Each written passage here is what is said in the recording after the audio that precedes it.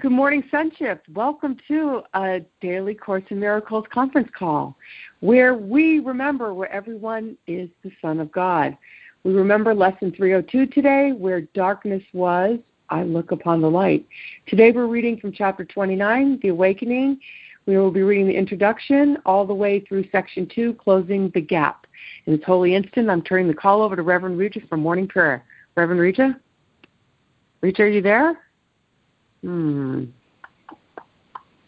don't see her. Wow, would anyone like to do an opening prayer this morning? This is Reverend Rita Joy. Oh, great. My appointment got canceled just now. I couldn't get in the call this morning. It's an interesting morning. Oh, yeah. So you're kind to settle us down and get us ready to rock here? Yeah. Okie doke. Let me see here. Just a moment. So lesson 302. I'm going to pull up the lesson. Yeah, just a second. I don't have it on my... Okay. Okie doke. So, well... excuse me. Just a moment. Okay. We'll begin this morning our time together. We'll just close our eyes and we'll draw that awareness within. And we begin to relax. We settle down. And we begin to feel a little more peaceful, a little more centered, just by closing our eyes, just by drawing that awareness within. It's a mindfulness. Actually, we can do this any time during our day, just taking us a few seconds to become quiet, still, relaxed.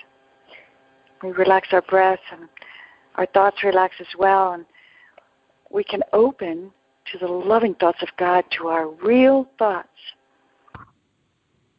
to our Holy Spirit, our right mind. So today, we are opening to our lesson as it guides us. Lesson 302, where darkness was, I look upon the light. This is our prayer today. Father, our eyes are opening at last. Your holy world awaits us as our sight is finally restored. And we can see. We thought we suffered, but we had forgot the Son whom you created.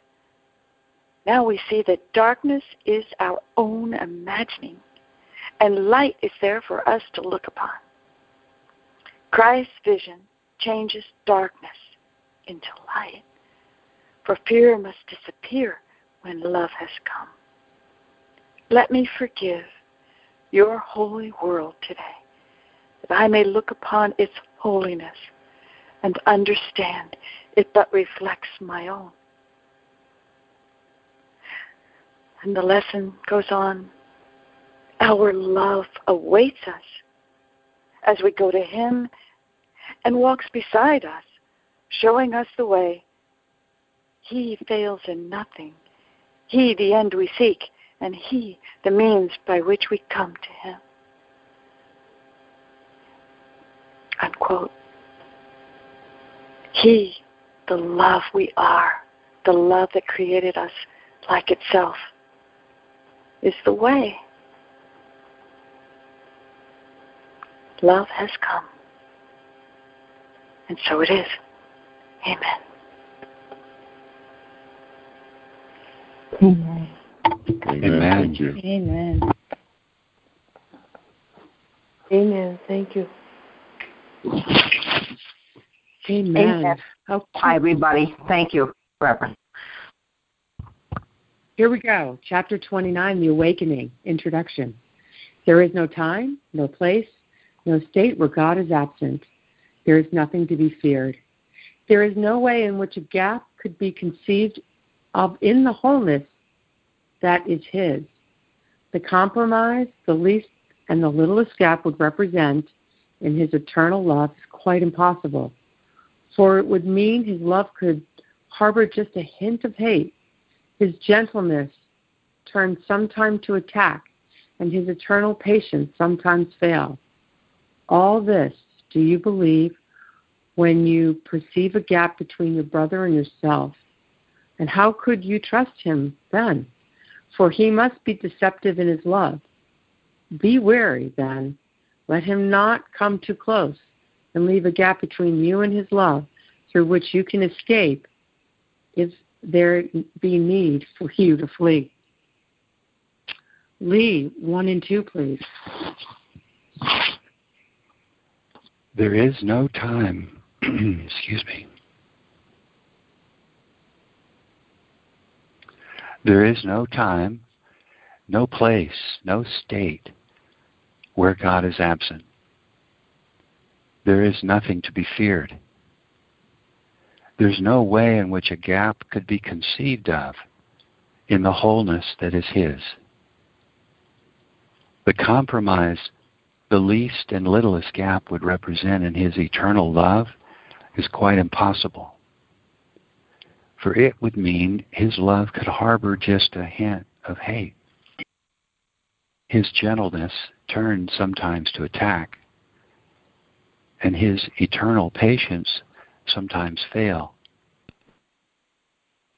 All this do you believe when you perceive a gap between your brother and yourself? How could you trust Him then? For He must be deceptive in His love. Be wary then. Let Him not come too close and leave a gap between you and His love through which you can escape if there be need for you to flee. 2. Here is the fear of God most plainly seen. For love is treacherous to those who fear, since fear and hate can never be apart.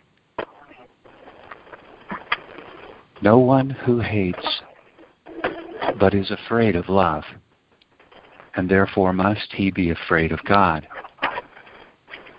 Certain it is he knows not what love means.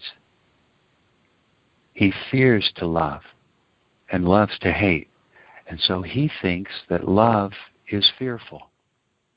Hate is love. This is the consequence the little gap must bring to those who cherish it and think that it is their salvation and their hope. Thank you, Lee. Excuse me, Reverend Rita, 2 and 3, please. Okay, 2. Here is the fear of God most plainly seen. For love is treacherous to those who fear, since fear and hate can never be apart. No one who hates but is afraid of love, therefore must he be afraid of God. Certain it is he knows not what love means. He fears to love and loves to hate, and so he thinks that love is fearful and hate is love. This is the consequence the little gap must bring to those who cherish it and think that it is their salvation and their hope. 3. The fear of God, the greatest obstacle that peace must flow across, has not yet gone. The rest are past, but this one still remains to block your path and make the way to light seem dark and fearful, perilous and bleak. You have decided that your brother is your enemy, sometimes a friend, perhaps, provided that your separate interests made your friendship possible a little while, but not without a gap between you, lest he turn again into an enemy. Let him come close to you, and you jumped back. As you approached, he instantly withdrew.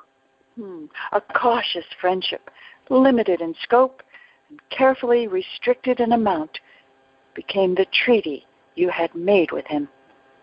You shared a qualified entente in which a clause of separation was a point on which you both agreed to keep intact.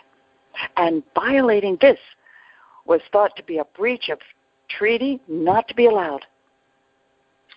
Thank you, Reverend Regia. Carl, 3, please. The fear of God. The greatest obstacle that peace must follow across has not yet gone. The rest are past, but this one still remains to block your path and make the way to light seem dark and fearful, perilous and bleak. You had decided that your brother is your enemy, sometimes a friend perhaps, provided that your separate interests made your friendship possible a little while, but not without a gap between you, lest he turn again into an enemy. Let him come close to you, and you jumped back. As you approached, he instantly withdrew. A cautious friendship, limited in scope and carefully restricted in amount, became the treaty you had made with him. You shared a qualified entente in which a clause of separation was a point on which you both agreed to keep intact. And violating this was thought to be a breach of treaty not to be allowed. Thank you, Carl.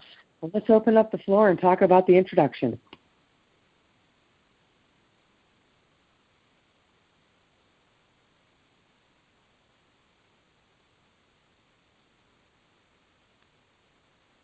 Yeah, this is Reverend Regia Julian. It reminds me of that lesson. I trust my brother who is one with me.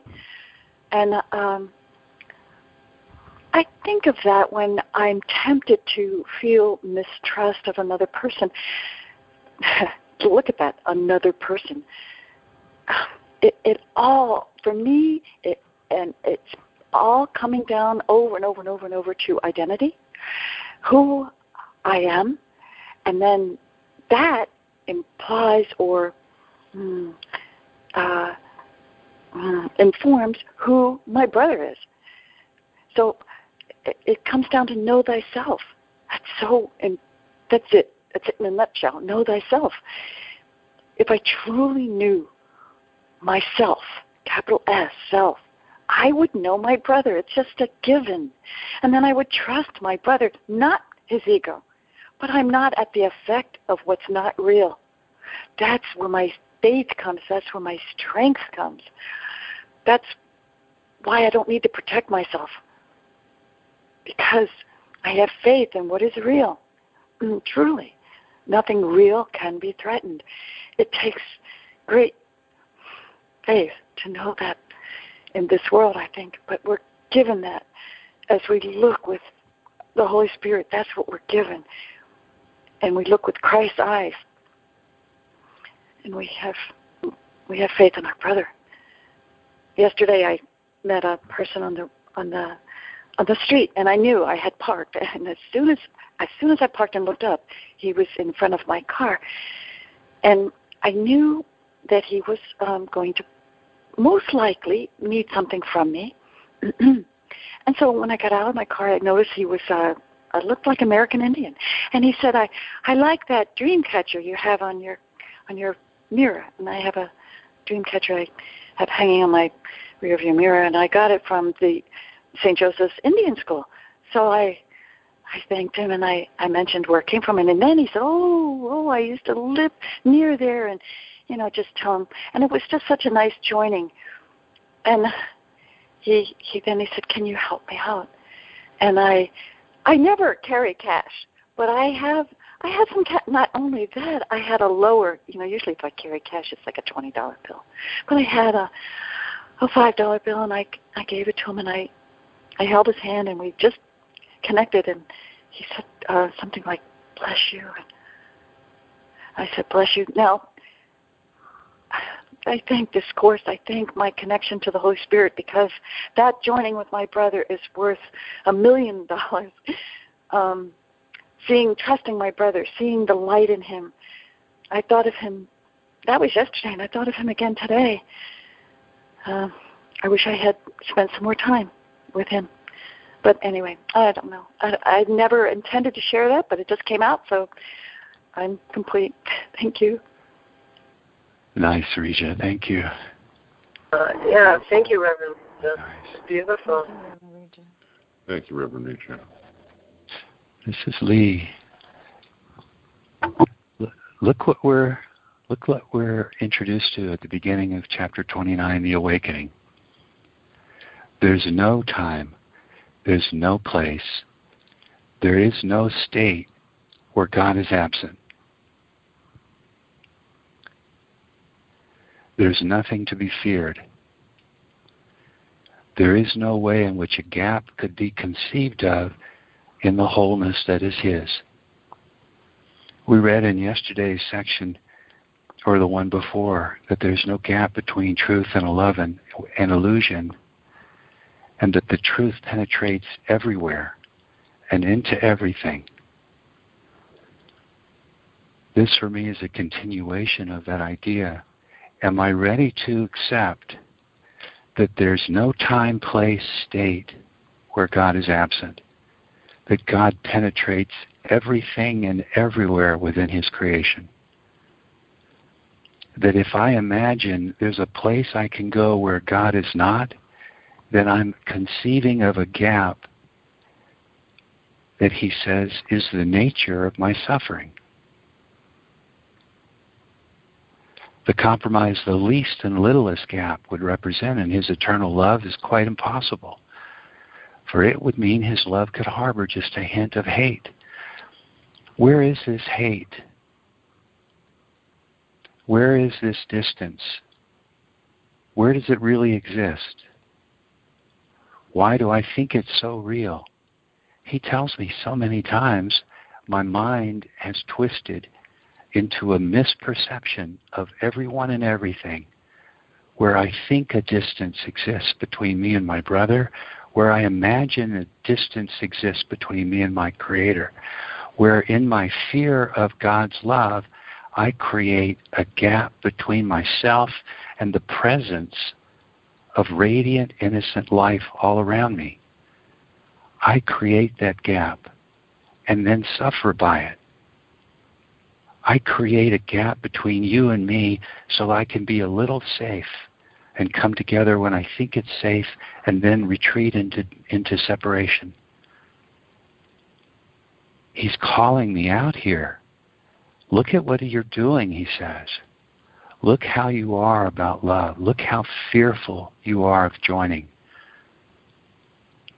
And what's the consequence of your fear but that you erect a whole version of things in what you think is a safe gap between yourself and the reality He offers you in every holy instant. The fear of God, the greatest obstacle peace must flow across, has not yet gone. And that fear of God is my fear of life and the offer of life, my fear of His love and the offer of that love. The fear of joining and the present offer of joining. The fear of unity and what that would mean to the little safety I carve out where I get to withdraw from the offer of life and retreat into my isolation, where I can control and manipulate and milk only what I think is important and what I cherish individually and specially. He calls me out of my room and says, What do you want? Why would you refuse what's on offer? Why do you persist in choosing separation and refusing all that is in unity? That's what I get from these 3 paragraphs. I'm complete. Thank you, Lee. Great to hear you on this call. That was fantastically. Thank you. Thank you. Thank you, Lee. That was great. Thank you. It occurs to me that if I were totally in the present moment, I wouldn't hold anything against my brother, because all that I'm holding against my brother is something from the illusory past. And so, just while I was getting my computer ready, I was listening to the radio. This song came on, and I thought it must be the perfect theme song of the Holy Spirit. You'll never know if you don't know now. And, of course, that's the pun. If you don't know now, you'll never know how much I love you. And it seems to work. It seems to, be relevant way to say this too. Learning to love myself was a learning to love my brother, my elder brother Jesus, the Holy Spirit, and everybody. So thank you, and I'm complete. Wow, thank you. Thanks, Ida. Thank you. Thanks, Ida. You have a great voice. Thank you. Hi, this is Paula. Having read this chapter a few times, excuse me, I'm still reading it today, especially 2. Here is the fear of God most plainly seen. And, when I stop and listen and read, and as I listen to Lee, the part that when I read this particular line too, I fear God. I fear my brother, therefore I fear God. And that's what wakes me up. That's what makes me stand up and take notice. My fear of God, my fear of oneness. And that makes me say, no, I don't feel love. And I allow that to sink in and let it envelop me and feel it. And yet, do I go out into this world of form and see all my brothers and sisters? Do I feel that love? No. To be honest, not all the time. I ask, I seek, I ask the why. Why don't I feel the oneness at all? I felt it a couple of times and it felt great. But I know, as Lee said, we, or I do anyway, keep going into that little gap where I make up my own rules and my own devices, pick and choose when I feel and when I don't feel. And I so want to close that gap. That's the question. Why? Why do I not close that gap? So, again, I keep practicing. And I know in my heart that with every step, and as I mentioned in the past, those little baby steps, that gap is getting closed, getting closer and closer. And I don't fear God. I love God because I know God loves me as I am with all my imperfections. I'm complete. Welcome back, Paula. Thank you, Paula. Thank you. Thank you, Paula. Great to be Thank you, Paula. Paula.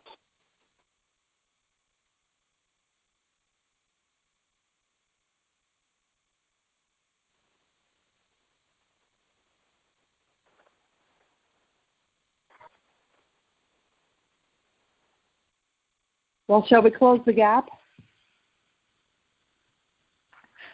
Yeah, let's close the gap. All right.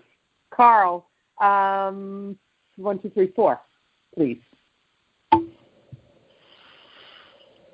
The closing of the gap, paragraph 4. The gap between you is not one of space between two separate bodies. This but seems to be dividing off your separate minds. It is the symbol of a promise made to meet when you prefer and let me start over. It is the symbol of a promise made to meet when you prefer and separate until you both elect to meet again. And then your bodies seem to get in touch and signify a meeting place to join. But always it is possible to go your separate ways. Conditional upon the right to separate, will you agree to meet from time to time and keep apart in intervals of separation, which protect you from the sacrifice of love? The body saves you, for it gets away from total sacrifice and gives you time in which to build again your separate self, which you believe diminish as you meet.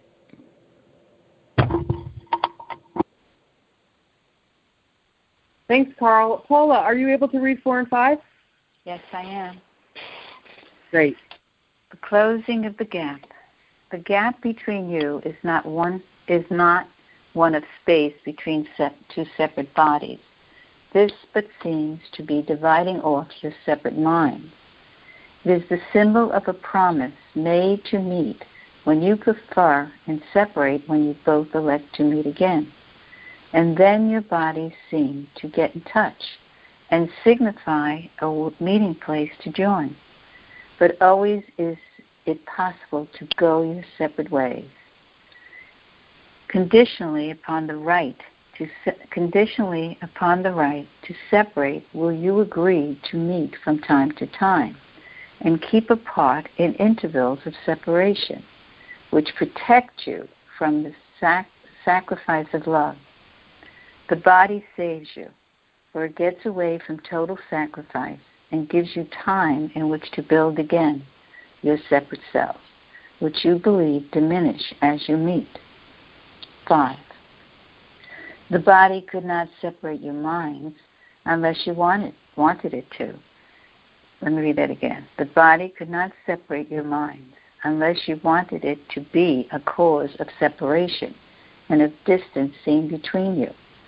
Thus do you endow it with a power that lies not within itself, and herein lies its power over you.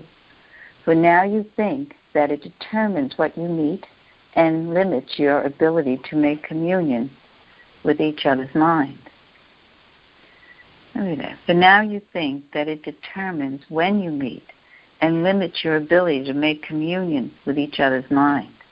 And now it tells you where to go and how to go there, what is feasible for you to undertake and what you cannot do. It dictates what its health can tolerate and what will tire it and make it sick. And its inherent weaknesses set up the limitations on what you would do and keep your purpose limited and weak. Thank you, Paula. Mary, 5 and 6, please. The body could not separate your minds unless you wanted it to be a cause of separation and of distance seen between you. Thus do you endow it with a power that lies not within itself, and herein lies its power over you. For now you think that it determines when you meet and limits your ability to make communion with each other's mind. And now it tells you where to go and how to go there, what is feasible for you to undertake, and what you cannot do. It dictates what its health can tolerate and what will tire it and make it sick. And its, quote, inherent weaknesses set up the limitations on what you would do and keep your purpose limited and weak. 6. The body will accommodate to this if you would have it so. It will allow but limited indulgences in, quote, love, with intervals of hatred in between. And it will take command of when to love and when to shrink more safely into fear. It will be sick because you do not know what loving means. And so you must misuse each circumstance and everyone you meet and see in them a purpose not your own. Thank you, Mary. So do we have a new reader? Let me check with Bryce. Bryce, are you able to read 6 and 7? Not safely. Okay. Chris, I just wanted to mention, in case I hadn't, that Barbara and Harrison are with us and listening. Oh. All right. Hi, Barbara. Harrison. Hi, Chris. I can read, Chris. Fran. Oh, Fran. Okay. 6. The body will accommodate to this if you would have it so. It will allow but limited indulgence in love with intervals of hate in between, and it will take command of when to love and when to shrink more safely into fear. It will be sick because you do not know what loving means, and so you must misuse each circumstance and everyone you meet and see in them a purpose not your own. 7. It is not love that asks a sacrifice, but fear demands the sacrifice of love. For in love's presence, fear cannot abide. For hate to be maintained, love must be feared, and only sometimes present, sometimes gone. Thus is love seen as treacherous, because it seems to come and go, uncertainly, and offer no stability to you. You do not see how limited and weak is your allegiance, and how frequently you have demanded that love go away and leave you quietly alone in, quote, peace. Thank you, Fran. New reader, please, for 7 and 8. I will. 7. It is not love. What? Go ahead. Is that Ida? This is Ida. I'm sorry. 7. It is not love that asks a sacrifice, but fear demands a sacrifice of love. For in love's presence, fear cannot abide. For hate to be maintained, love must be feared, and only sometimes present, sometimes gone. Thus is love seen as treacherous, because it seems to come and go uncertainly and offer no stability to you. You do not see how limited and weak is your allegiance, and how frequently you have demanded that love go away and leave you quietly alone in peace. 8. The body, innocent of any goal, is your excuse for variable goals you hold and force the body to maintain. You do not fear its weakness, but its lack of strength or weakness. Would you recognize that nothing stands between you? Would you know there is no gap behind which you can hide? There is a shock that comes to those who learn their Savior is their enemy no more. There is a wariness that is aroused by learning that the body is not real. And there are overtones of seeming fear around the happy message, God is love. Thank you, Ida. And new reader, please, for 9 and 10. I'm sorry, 8 and 9.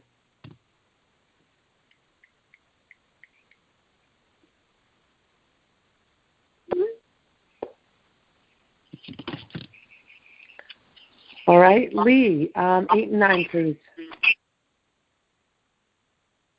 The body, innocent of any goal, is your excuse for variable goals you hold and force the body to maintain. You do not fear its weakness, but its lack of strength or weakness. Would you recognize that nothing stands between you? Would you know there is no gap behind which you can hide? there is a shock that comes to those who learn their Savior is their enemy no more. There is a wariness that is aroused by learning that the body is not real. And there are overtones of seeming fear around the happy message, God is love. 9. Yet all that happens when the gap is gone is peace eternal. Nothing more than that and nothing less. Without the fear of God, what could induce you to abandon Him? What toys or trinkets in the gap could serve to hold you back an instant from His love? Would you allow the body to say no to heaven's calling? Were you not afraid to find a loss of self in finding God? Yet can yourself be lost by being found? Thank you, Lee. Reverend Rita, 9, please. Okay, 9. Yet all that happens when the gap is gone is peace eternal. Nothing more than that and nothing less. Without the fear of God, what could induce you to abandon Him? What toys or trinkets in the gap could serve to hold you back an instant from His love? Would you allow the body to say no to heaven's calling?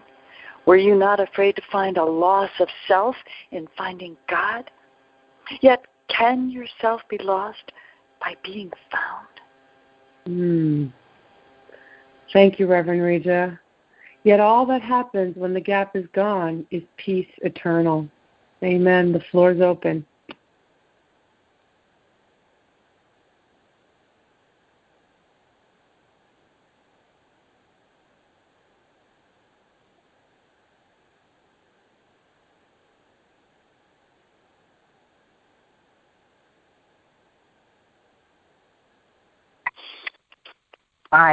I need to say that this is very much up for me right now. This is exactly what's in my face with the woman, ironically, from A Course in Miracles study group.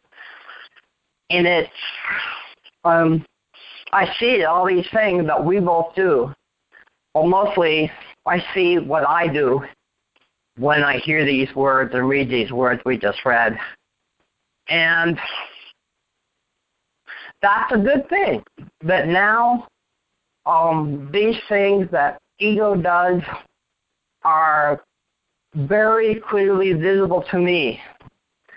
And so I have to assume that even though there's no cause and effect, but my belief in cause and effect, but now if I see it so clearly, I'm closer to letting it go. I don't know about forever, but at least letting it go in this instant. And yet I sort of despair about the idea that even if I'm seeing it so clearly and so much in my face, I can actually move from the limited, quote-unquote, love, hate type of relationship, special relationship, to something more real, something holy, just unconditional love. And I feel like I'm asking a question, and I'm asking you guys for the answer, but I know the real answer with a capital A comes from within. Thank you. I'm complete. Thank you, Ida. Thanks, Ida. Thank you. Thank you, Ida. Thank you, Ida. Ida.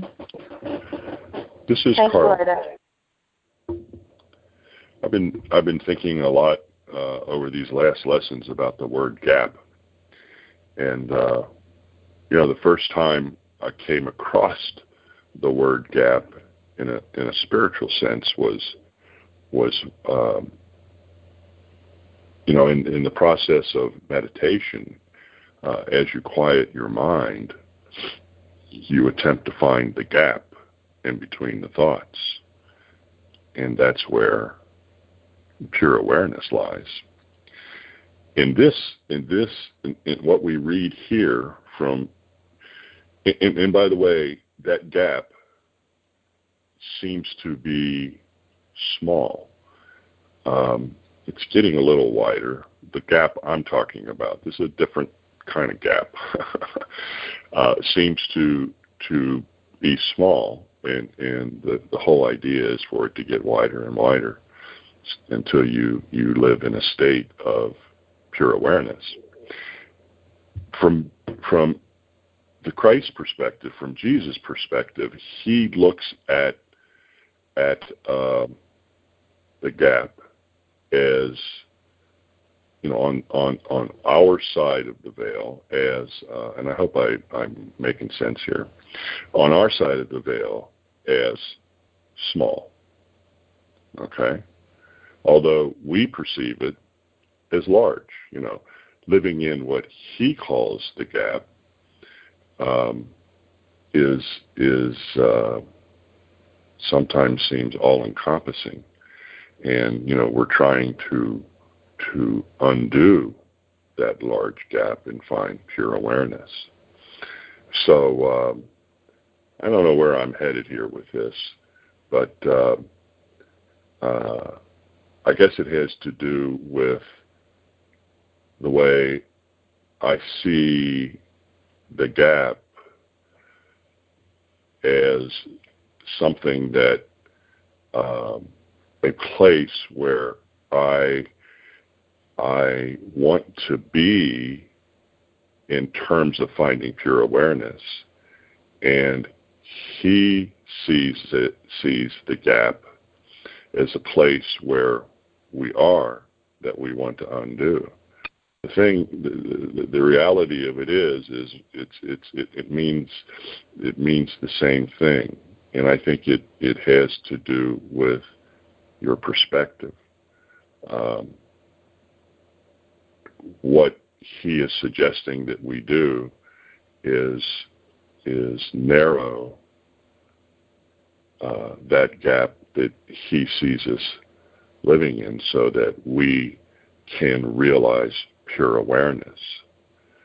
And I'm probably not making any sense. It all made sense before I started. But it all has to do with the same thing, and that's really eliminating those false thoughts that we have, those false beliefs that we have that cause us, in Jesus' terms, to live in the gap. And as we eliminate those thoughts and those beliefs, we narrow that gap that he sees us living in. I'm complete. Thank you, Carl. This is Bryce. The last paragraph we read, and something I may have misunderstood in Ida's share, I heard losing face. It may have not been what you said, Ida, but that jumped out in my mind, and this section, closing the gap, now is reminding me of this idiom called losing face. The last section talks about losing yourself in God. And when I think of the fear of God, I actually think of the fear of death. And really the fear of who I think I am, which is what losing face is. It's what the ego is constantly vigilant to save through all that I resist about what is. When I'm trying to save face, when I'm trying to be somebody separate, by enforcing all the things that reinforce my separateness. How's my face different than your face? How's what I think different than what you think? How is where I live different from where you live? How is my job and my title and my scope of life defined? And to me, the idea of the fear of God is that all of that becomes null and void under the perfect settling ground of the oneness in God. And that's what I'm afraid of. I'm afraid of losing face, who I think I am. And that's the gap I maintain. Because that's who I think I am. I'm defined by what I think. But I'm not defined by what I think. I'm defined by the creation that exists as me, in me, through me, the thinker, the dreamer. That love that I am when I quit thinking about who I am. I let the gap, Carl, in my thinking become who I am. Closing the gap between who I think I am and who I really am. Same as you, one with you, with no differentiation except the one I made up.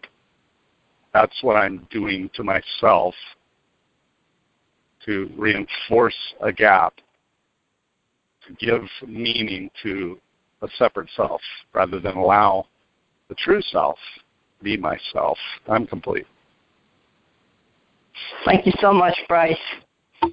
Thanks, Bryce. Thanks, Bryce. Thank you, Bryce. Thank you, Bryce. Beautiful, Bryce. Thank you. Thank you, Bryce.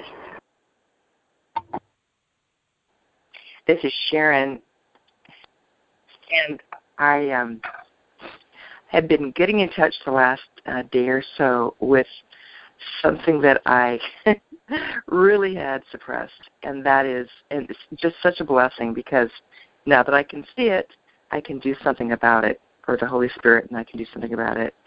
And that is, when I was listening to the call, listening to the reading, I became aware again of, for the second time in the last 24 hours, that there's a part of me, not I, but there's a part of me that really does not want to be in contact with God, does not want to, is saying, no, I'm fine just like I am. Thank you. It's fine. I'm fine. And it's like, what? And the fact that that unconscious voice is now becoming conscious is excellent, because I wouldn't have believed it a while back, or I would have kind of known, well, it must be true because I'm not happy all the time. I must not want it because I'm not happy. But how can I not want happiness? And it's true. And it reminds me of when I was a little girl, and my mom and I would have a fight, and then she would hold me on her lap and just give me a bunch of love and say, it's okay, honey, or something. She would just give me lots of acceptance, and I did not want to let it in. It's like, no. And so I get to experience now being in that state and, okay, just look at this. Just be here and be aware of it and not try to push it away or change its mind. But just, oh, okay, there's that. And then say, that's Sharon, that's just ego. Oh, yeah. So that's my process at the moment, and it's all part of my moving towards God, is my awareness that a part of me doesn't want to do that. Thank you. I'm complete. Thank you, Sharon. Thanks, Sharon. Thank you, Sharon. Thank you, Sharon. Thank you, Sharon. Thank you, Sharon.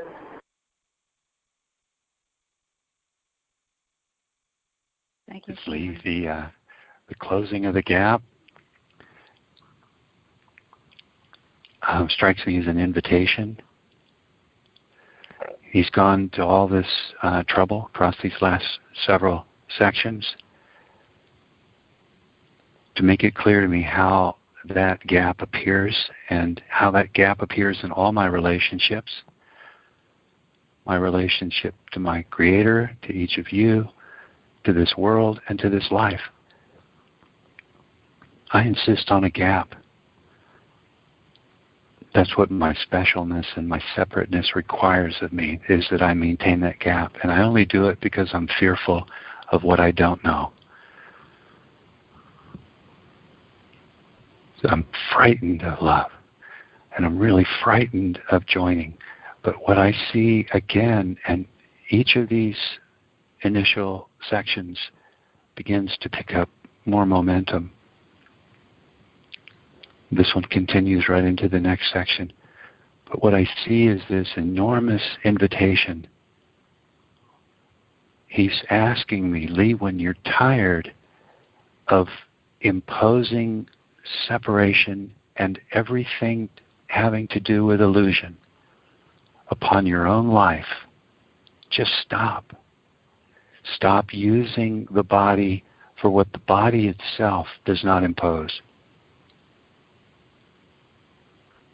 Stop blaming the body for the distance between you, or imagining that the body imposes the distance between you and another brother, and recognize your mind assigning that purpose to the body. Well, sure, the body will do what it's told.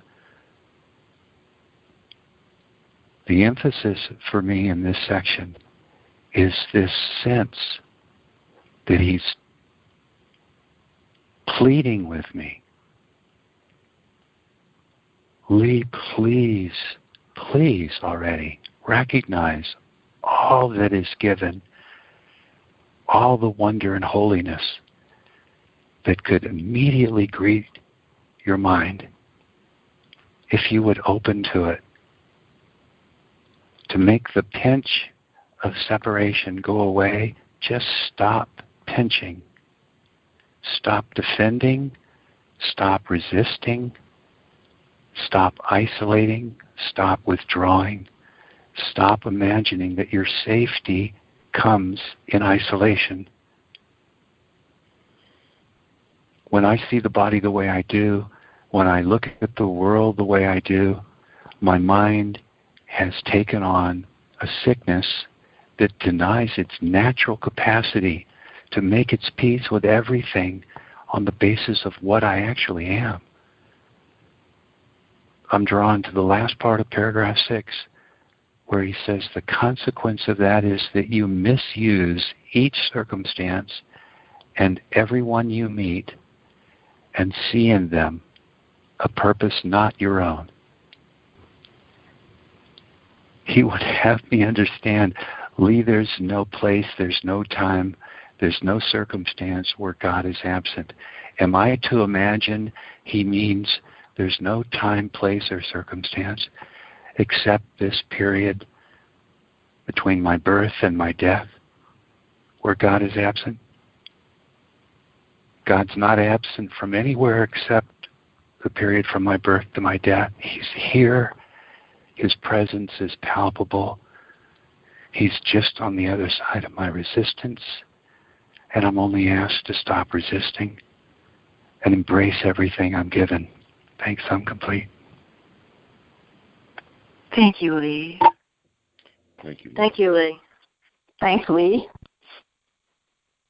Feeling your fire today, Lee. I love you, brother. Yes, me too. Thank you so much. Thank you, guys. Lee. I needed to hear that exactly like that. Thank you, Lee. Lee, it was really helpful for me to hear you talk about being afraid of something I don't know. That's exactly what is true for me. Exactly. That was so perfect. I'm glad I'm not alone in that. Well, is that misery loves company? Well, I'm glad at least, yeah, I'm glad I'm not alone in it. Now I feel better. Thanks. I'm complete. Sharon, Thank you, Sharon. Thank Yes, you. Lee. I agree with everything that was just said about what you read and how you're doing this morning. Double. Thanks, Ida. Paula? Yeah, not alone. That's the key. We're not alone. We're all in it together. Thank you, Lee. Was that Paula? Was that Paula talking to? That was me. Paula, you're back? Yes, I'm back. Welcome back home. from my journey. Yes, welcome feeling. Yay. Yeah. It's a journey, and I'm glad to be home. I never really left you guys. I was always lurking or reading, but just good to hear you, to be part of you. Thank you. And now I'm going down to Neptune to be part of Reverend Pam's group. So I'll be listening. This is Reverend Rita Joy, and what came up for me is that the fear of love, God is love, fear of love is, and he tells us in the Course, is very connected to our fear of death. And whether it be, it's the fear of who we think we are. If we think we're a body, we might fear the body's death. If we think, we're what the ego tells us we are, we might fear the end of our ego, which can be frightening. Because I guess we figure that we know the ego very well, intimately. And there's no, we know we're familiar with that. We're familiar with pain and fear. And we're not so familiar with bliss, with joy, undefended joy, with openness. We're very, I'm familiar with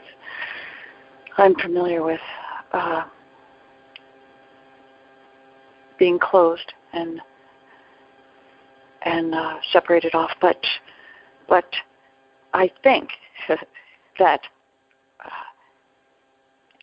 to move through the fear of death is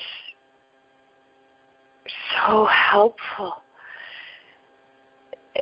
To even, sometimes people say, just even imagine your tombstone, or just imagine in your mind not being here. We hold that off. We put that out of our mind. We go along as if it's not going to happen, or I, in my past, used to go along without that thought. And now, that in my life, that thought is ever present, because I'm moving and shifting my awareness of time. It's because of this Course. I'm blaming this Course. I'm shifting my experience of time, of bodies, of places, of reality, because I'm shifting into the real world. And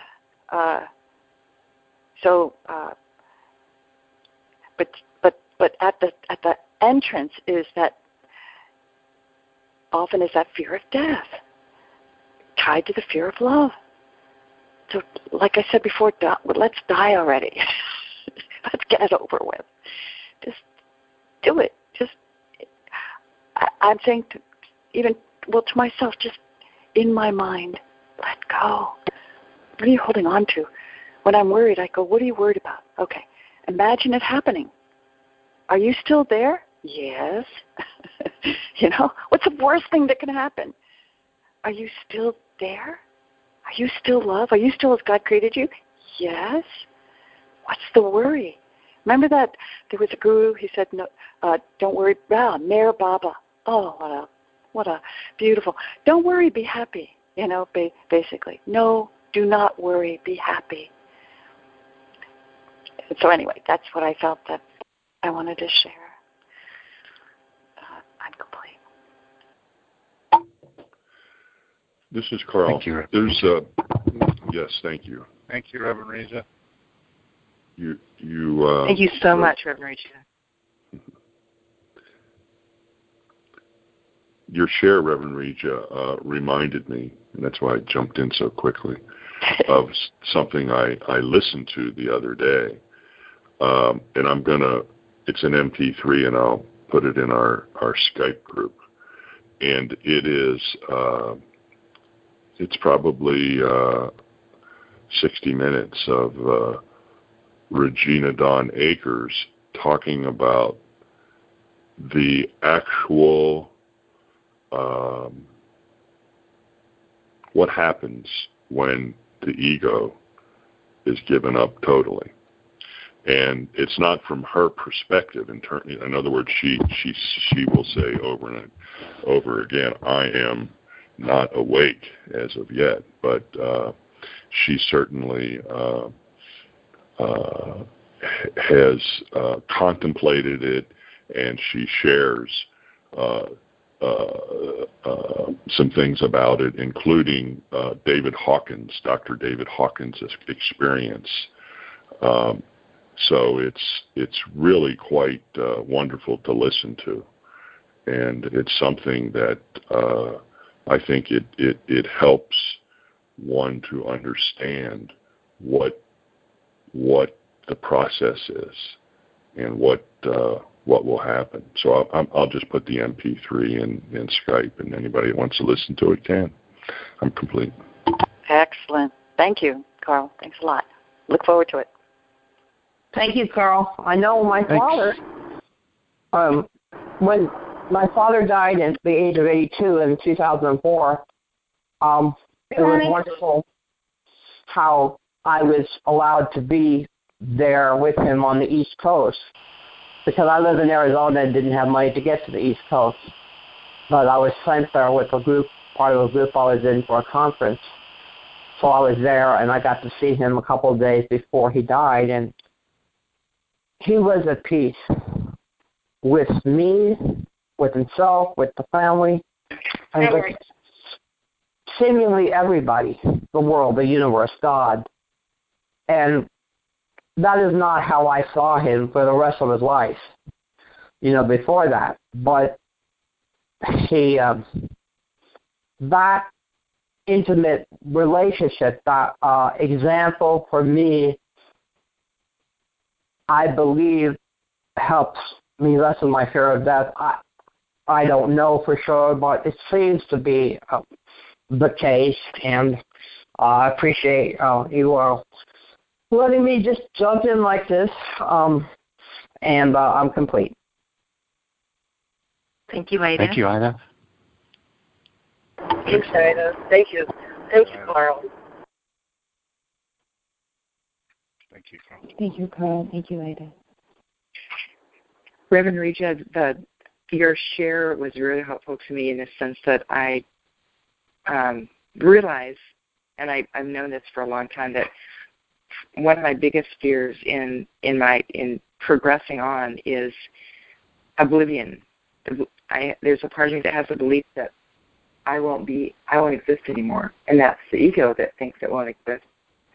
But I know that's very real for me, and I want to know that I would exist, that the real I would exist. I really want to know what the real I is. That's the bottom line, the real self. Thank you. I'm complete. Thank you, Sharon. Thanks, Sharon. Thank you, Sharon. Just in reference to that, Sharon, it's my conviction that not one of us transitions without becoming fully acquainted with ourself. That singular experience of suddenly being restored to the memory of what we actually are is so overwhelmingly blissful and healing. And it's beyond words like uplifting. It's simply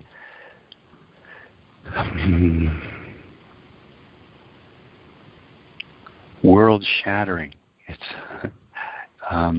that there's an experience we're delivered to that could be described as a full acquaintance as one's self. and that it answers every question, it heals every wound, resolves everything, and introduces one in that singular moment to the memory of God, the face of Christ, and everything he's described throughout this course. I don't think any one of us transitions without that experience. And certainly in that experience, all notion of my fear of dissolution would be gone if I came to know exactly all that I am and was created to be. I'm complete. Thank you so much, Lee. Wow. Yeah. Thank you, Lee. Thank you, Lee. Thank you, Lee.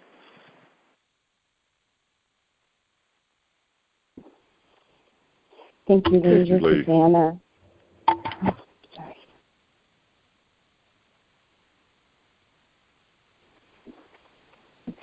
This is Anna. I can state from my experience and that you don't need to worry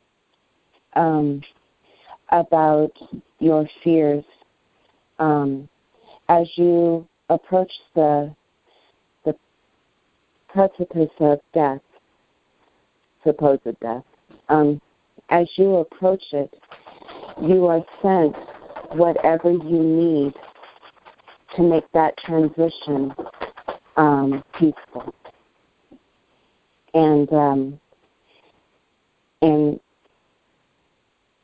you know that you're not going into oblivion. If that's your fear, you will be shown where you're going before you transition, even if it's just for an instant, because as you approach death, time ceases before you transition, and your sight opens. That's my experience in my 3 times. Thank you so much. I'm complete. You need not fear. Thank you, Thank you, Anna. Thanks, Anna. This is Mary. I just want to express how grateful I am that all of you are here on this journey with me. I used to feel so separate, but now all that you have expressed today is the same feelings I have too. It's the same beliefs. And as I was meditating while you were speaking, I was seeing, you know, those time-lapse pictures of flowers opening? That came to my mind, and I thought of that, all of us opening to the love that we are and that God is. And it's such a miracle. It's such a miracle. And I certainly appreciate all that all of you do. Thank you. I love you. Wow. Thank you, Mary. That's gorgeous, Mary. Thank you. Oh, Mary, Mary, always seem to say what I'm feeling. I can never find the words, and you always put them so perfectly together. You know, and you said exactly, I can't even say it over and over again. You said exactly what I was thinking. Although I will say that when I let go of one fear, I uncover so many more. And I'm so grateful that you're all here to help me unravel it. I'm complete. Thanks, Chris. Me too. Thank you, Chris. Thank you, Chris. Thank you, Chris. Thank you, Chris. Well, Reverend Regia, shall we close the gap? So to speak. Remember, it's not just between me and you, okay? I'm just saying. Well, we're at that time when we formally end our time together, but we're always connected. There's only one mind. Minds are joined. There's only mind, all within it and it within all. That's a wonderful thought. So we'll close our eyes for a few moments if we care to, and draw the awareness within as we join one another in this beautiful Holy Communion. A different definition of Holy Communion. Whole, our wholeness and our unity. We join now. We open to.